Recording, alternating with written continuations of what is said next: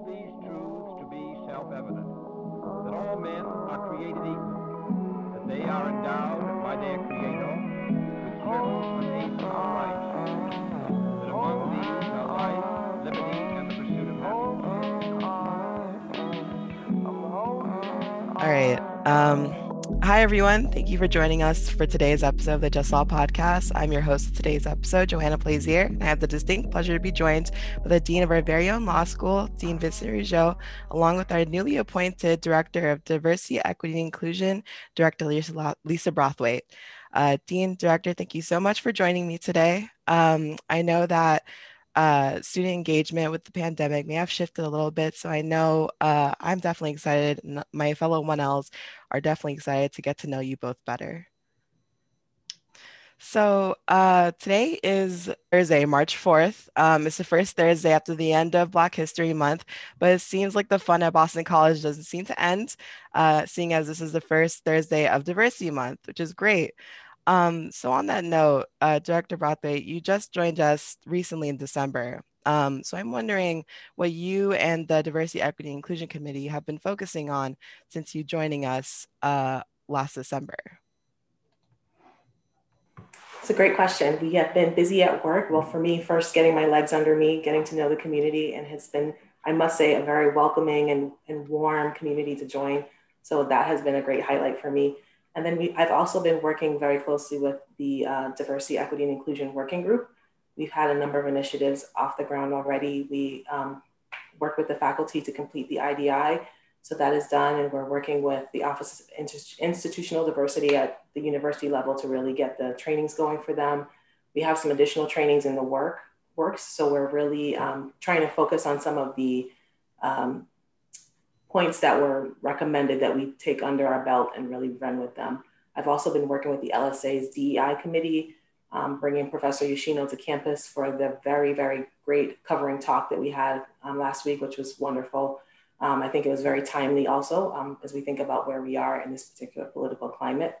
I've also been working with Lohanis to support them in their different initiatives, and also some various conversations about what the structure looks like and possible changes or iterations to it going forward. So it's been a busy couple of months, but all great things that were happening. Sounds like it, which is great. I'm glad you got into the position and just immediately got to work. And I will say, uh, I've only been at the law school just a teensy bit time more than you, but I tuned into the talk and it was great. And as you said, extremely timely, especially considering that race relations have taken a spotlight with the protests of last summer, or the insurrection in January where a Confederate flag was shown for the first time, or even the racially charged hate crimes against Asian Americans since the onslaught of the pandemic on our country. So my first question is directed to you, Dean Rougeot. Are these events surprising to you, both as a lawyer and a person of color residing in the United States? Well, I will say that the the insurrection and the storming at the Capitol was surprising to me. I don't think I ever imagined seeing something like that happen in this country in that way. And it was really deeply disturbing and frightening to me to see. I was watching the television. I was watching it in real time with my kids because we were wanted to watch the certification of the election results, and then to see that happen during that, what is normally a relatively, procedural event, was deeply upsetting to me. Now, to the other part of your question, as a person of color, am I surprised that this kind of hatred and vitriol and antagonism came out in this country? Well, unfortunately, no, I'm not surprised. I know that that's always been embedded in our culture. I think I probably thought that it was a little more contained, a little more repressed, but clearly over the last 4 years, it's been unleashed in ways that have consistently surprised us and terrified us and shamed us as a nation. But to see it escalate to the point where our capital was taken over by, a mob, was deeply, deeply disturbing. And to now see, to your other part of your question about lawyers. Lawyers who even during the event tried to pretend what was happening wasn't happening, and now after the event are trying to apologize for, justify, or pretend again it didn't happen, is sickening. So it is a time of real distress for all of us in many ways when we see that. But I'm also hopeful that there are more people of goodwill who are trying to make sure that this never happens again.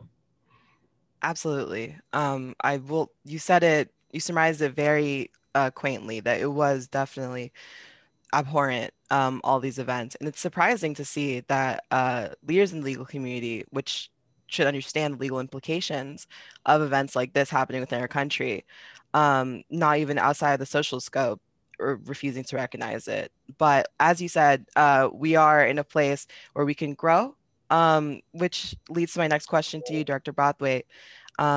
As our director of DEI, is there anything that you've noticed specifically with these events that you've wanted to change, or any initiatives that you wanted to undertake as a result of these recent events? For me, the thing that I think is most important is for us to understand first that there needs to be a level of respect, just as human beings and especially as members of a community, that we're engaging and interacting in a very common space. So I think that that's the first thing. And I think that respect is definitely resident within this community, which is, I think a solid place for us to start from. I think the other thing would be to have more honest and open conversations. I referenced Professor Yoshino's talk because I think it was timely in that it also included a group that's often forgotten in terms of white men being included as part of the conversation around covering, which I think is so important for us to think about because often people who identify as white are seen as other and being, quote unquote, the problem. But I think it causes us to look a little bit more deeply at who we are as individuals and realize that there are places of power resident in all of our identities, and really understanding that there's room for others to be brought to the table and introduced to the conversation so that we can better understand each other. And then along those lines, then we can have honest and transparent conversations where we can build allyship and really try to create a community that is not tolerant, but accepting and engaging for all members of it. Absolutely, 100%. I really we all do come from places of power, most definitely. And I think it is, with all the distinction between race recently, which ultimately just boils down to us being people, ultimately, it's good to see that there is an initiative for us to all be on the same page. Most definitely. It's especially needed after the tumultuous couple of years we've had in this country. Which leads me to my next question. While you were on that topic, you say that the importance with us all being on the same page and all coming from a place of power. It seems like it's kind of difficult as a non-person of color, from what I've heard from my friends, to try to reconcile with and to provide support to people of color. So what can a non-person of color do to be supportive during these times or of healing for our country and our community? I think the first thing really is to acknowledge when things are not going well. And in those spaces that you occupy, to really take a moment and interrupt some of the narrative that's happening in those spaces. Because it may be a place where the person who's a person of color feels marginalized or attacked. So as a person who does not identify as a member of that particular community, I think it's really important for you to interrupt the language, insert yourself, try to redirect the conversation if possible, and try to, I guess I would say, quench some of the language that may be inflaming the moment. I think it's also important for you to let BIPOC, Black, Indigenous people of color, know that you see certain things happening. Let them know that there's a space for their voices to be heard, and know that you want them to speak. You don't want to speak on their behalf, because I think it's really important for us to realize that each group is going to be supported in a different way. And we want to hear exactly from them how it is that they want to be supported. And I think the other thing you can do in doing those things is also to just become an ally, be supportive of them in the ways that they want to be supportive, speak highly of them in places that they don't have access to.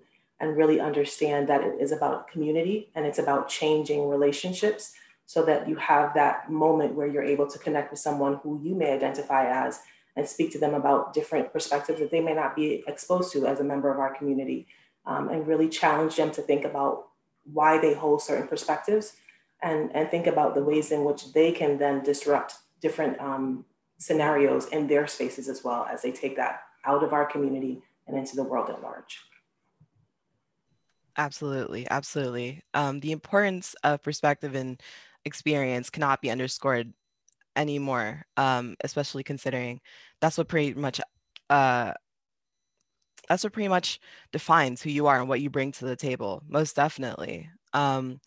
So it seems like the events of last year have really shown the importance of diversity in all fields, but not just the legal field, but professional, academic, and trade otherwise. Um, which has led me to notice that the legal field has a stark lack of diversity, specifically with African American and other Black individuals in the field.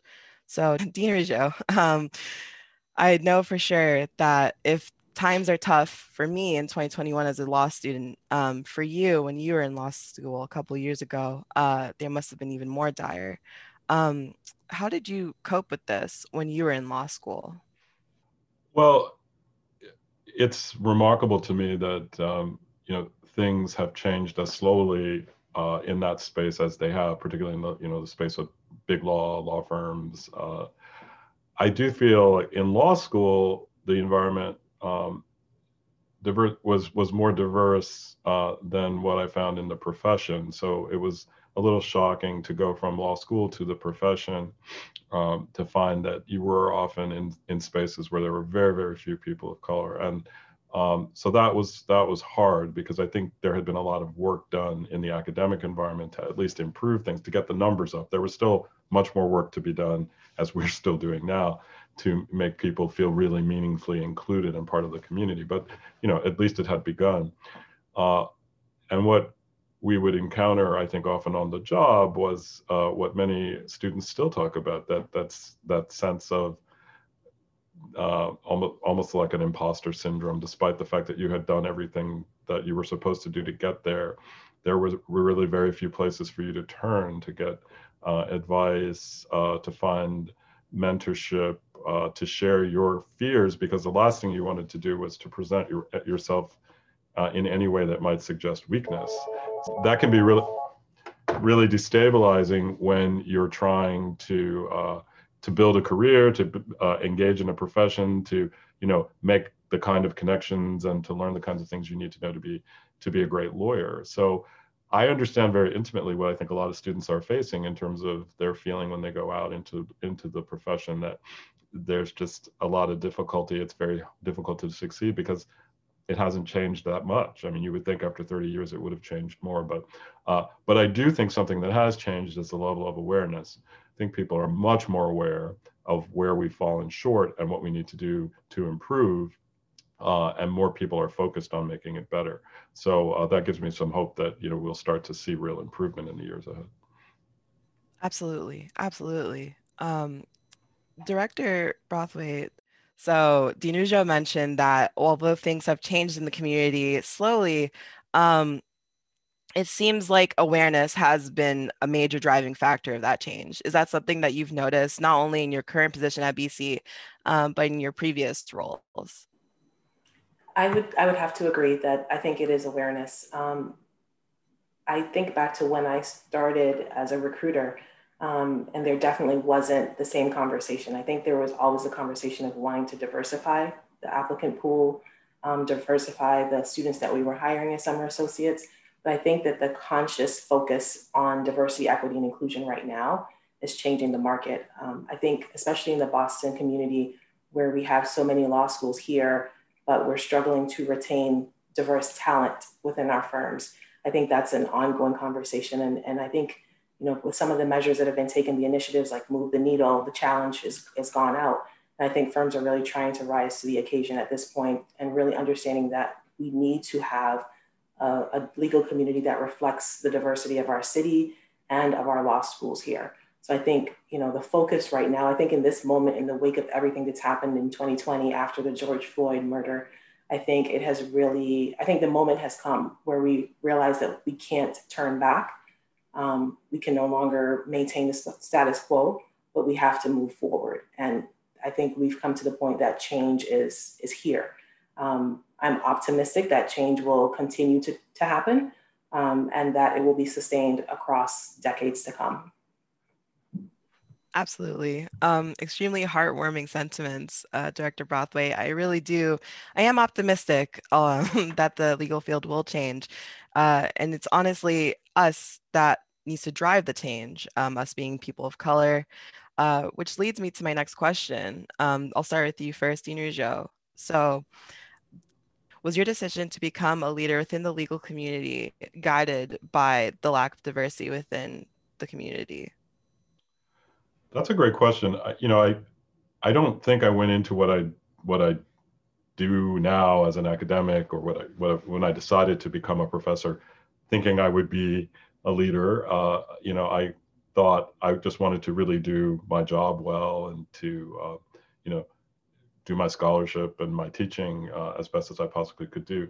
But I think as I became more mature in that role, I did realize that I have a position here. I have extraordinary influence on people who will be going out and becoming members of this profession. Oftentimes, particularly earlier in my career, I was one of the few professors of color, sometimes the only professor of color any of them had ever had. And so that I think did signal something in my mind over time that I can have an impact, an even greater impact beyond the classroom and beyond just doing my scholarship if I move into administration. And because then I have sort of, a broader range of areas that I would be touching, where I would be engaging. And as I did that, I did see how that impact could be felt. So yes, it felt really important to me as I engaged in more leadership work, that being, a Black male in a profession that, has relatively few Black men who are in positions of authority or leadership, although it has been improving, was important, and, was something that I needed to be very attentive to in the work that I did.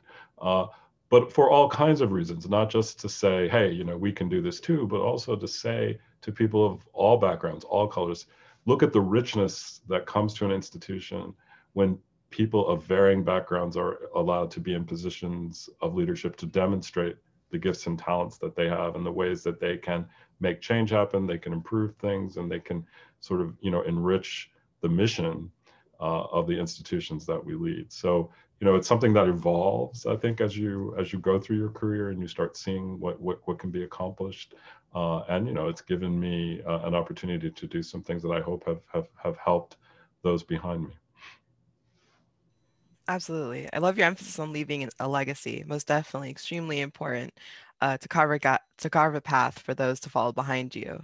Director Brathwaite, same question for you. Was your decision to become a leader within the Black legal community affected by your background? I think for me, it really is an interesting journey, and my journey is still continuing. When I started, I'll be honest, I thought I wanted to be an attorney myself. So I had planned to attend law school, but I wanted to get an inside look at what it was like to work at a firm before I made that commitment. And for me, it really came in working in a firm setting that I decided, I'm seeing what's happening here. The summer is the highlight of my year because I get to work with law students.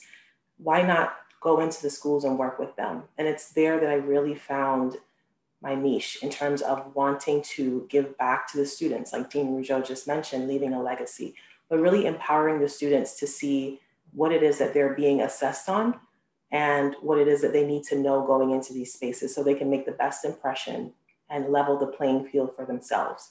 And that's really what I have been most passionate about in my career, is understanding, what it is to be on the other side of the table, hear the conversations happening in the higher ed committee meetings, and really allowing students to know these are the things that are important to the firms. These are the things that you need to be aware of walking into the door, and allowing them to feel empowered in themselves walking into these spaces and feeling as though they're not just being interviewed, but they're also interviewing potential employers to see if they feel like they are in a place where they belong and they can bring them their full selves to the company or to the organization, and feel as though they're not just achieving professional goals, but also achieving personal goals. And they can show up every day and be confident in who they are. So for me, it really is something that I have grown into, but I have become more and more passionate about it as I have advanced in my career. I love that. I love that your background came from, or your drive came from a firm background. I have a very limited experience with firms as a 1L, but when I have interviewed, I have noticed that stark divide between, just those that look like me or those that are diverse like me, and their presence within the law firm. So on that note, you mentioned that you're a major driver of what wanted to bring you back to law school, to talk to other students, was to show them how they can put their best foot forward when speaking with a law firm, especially considering their background. Could you tell a little more detail about what you mean by that?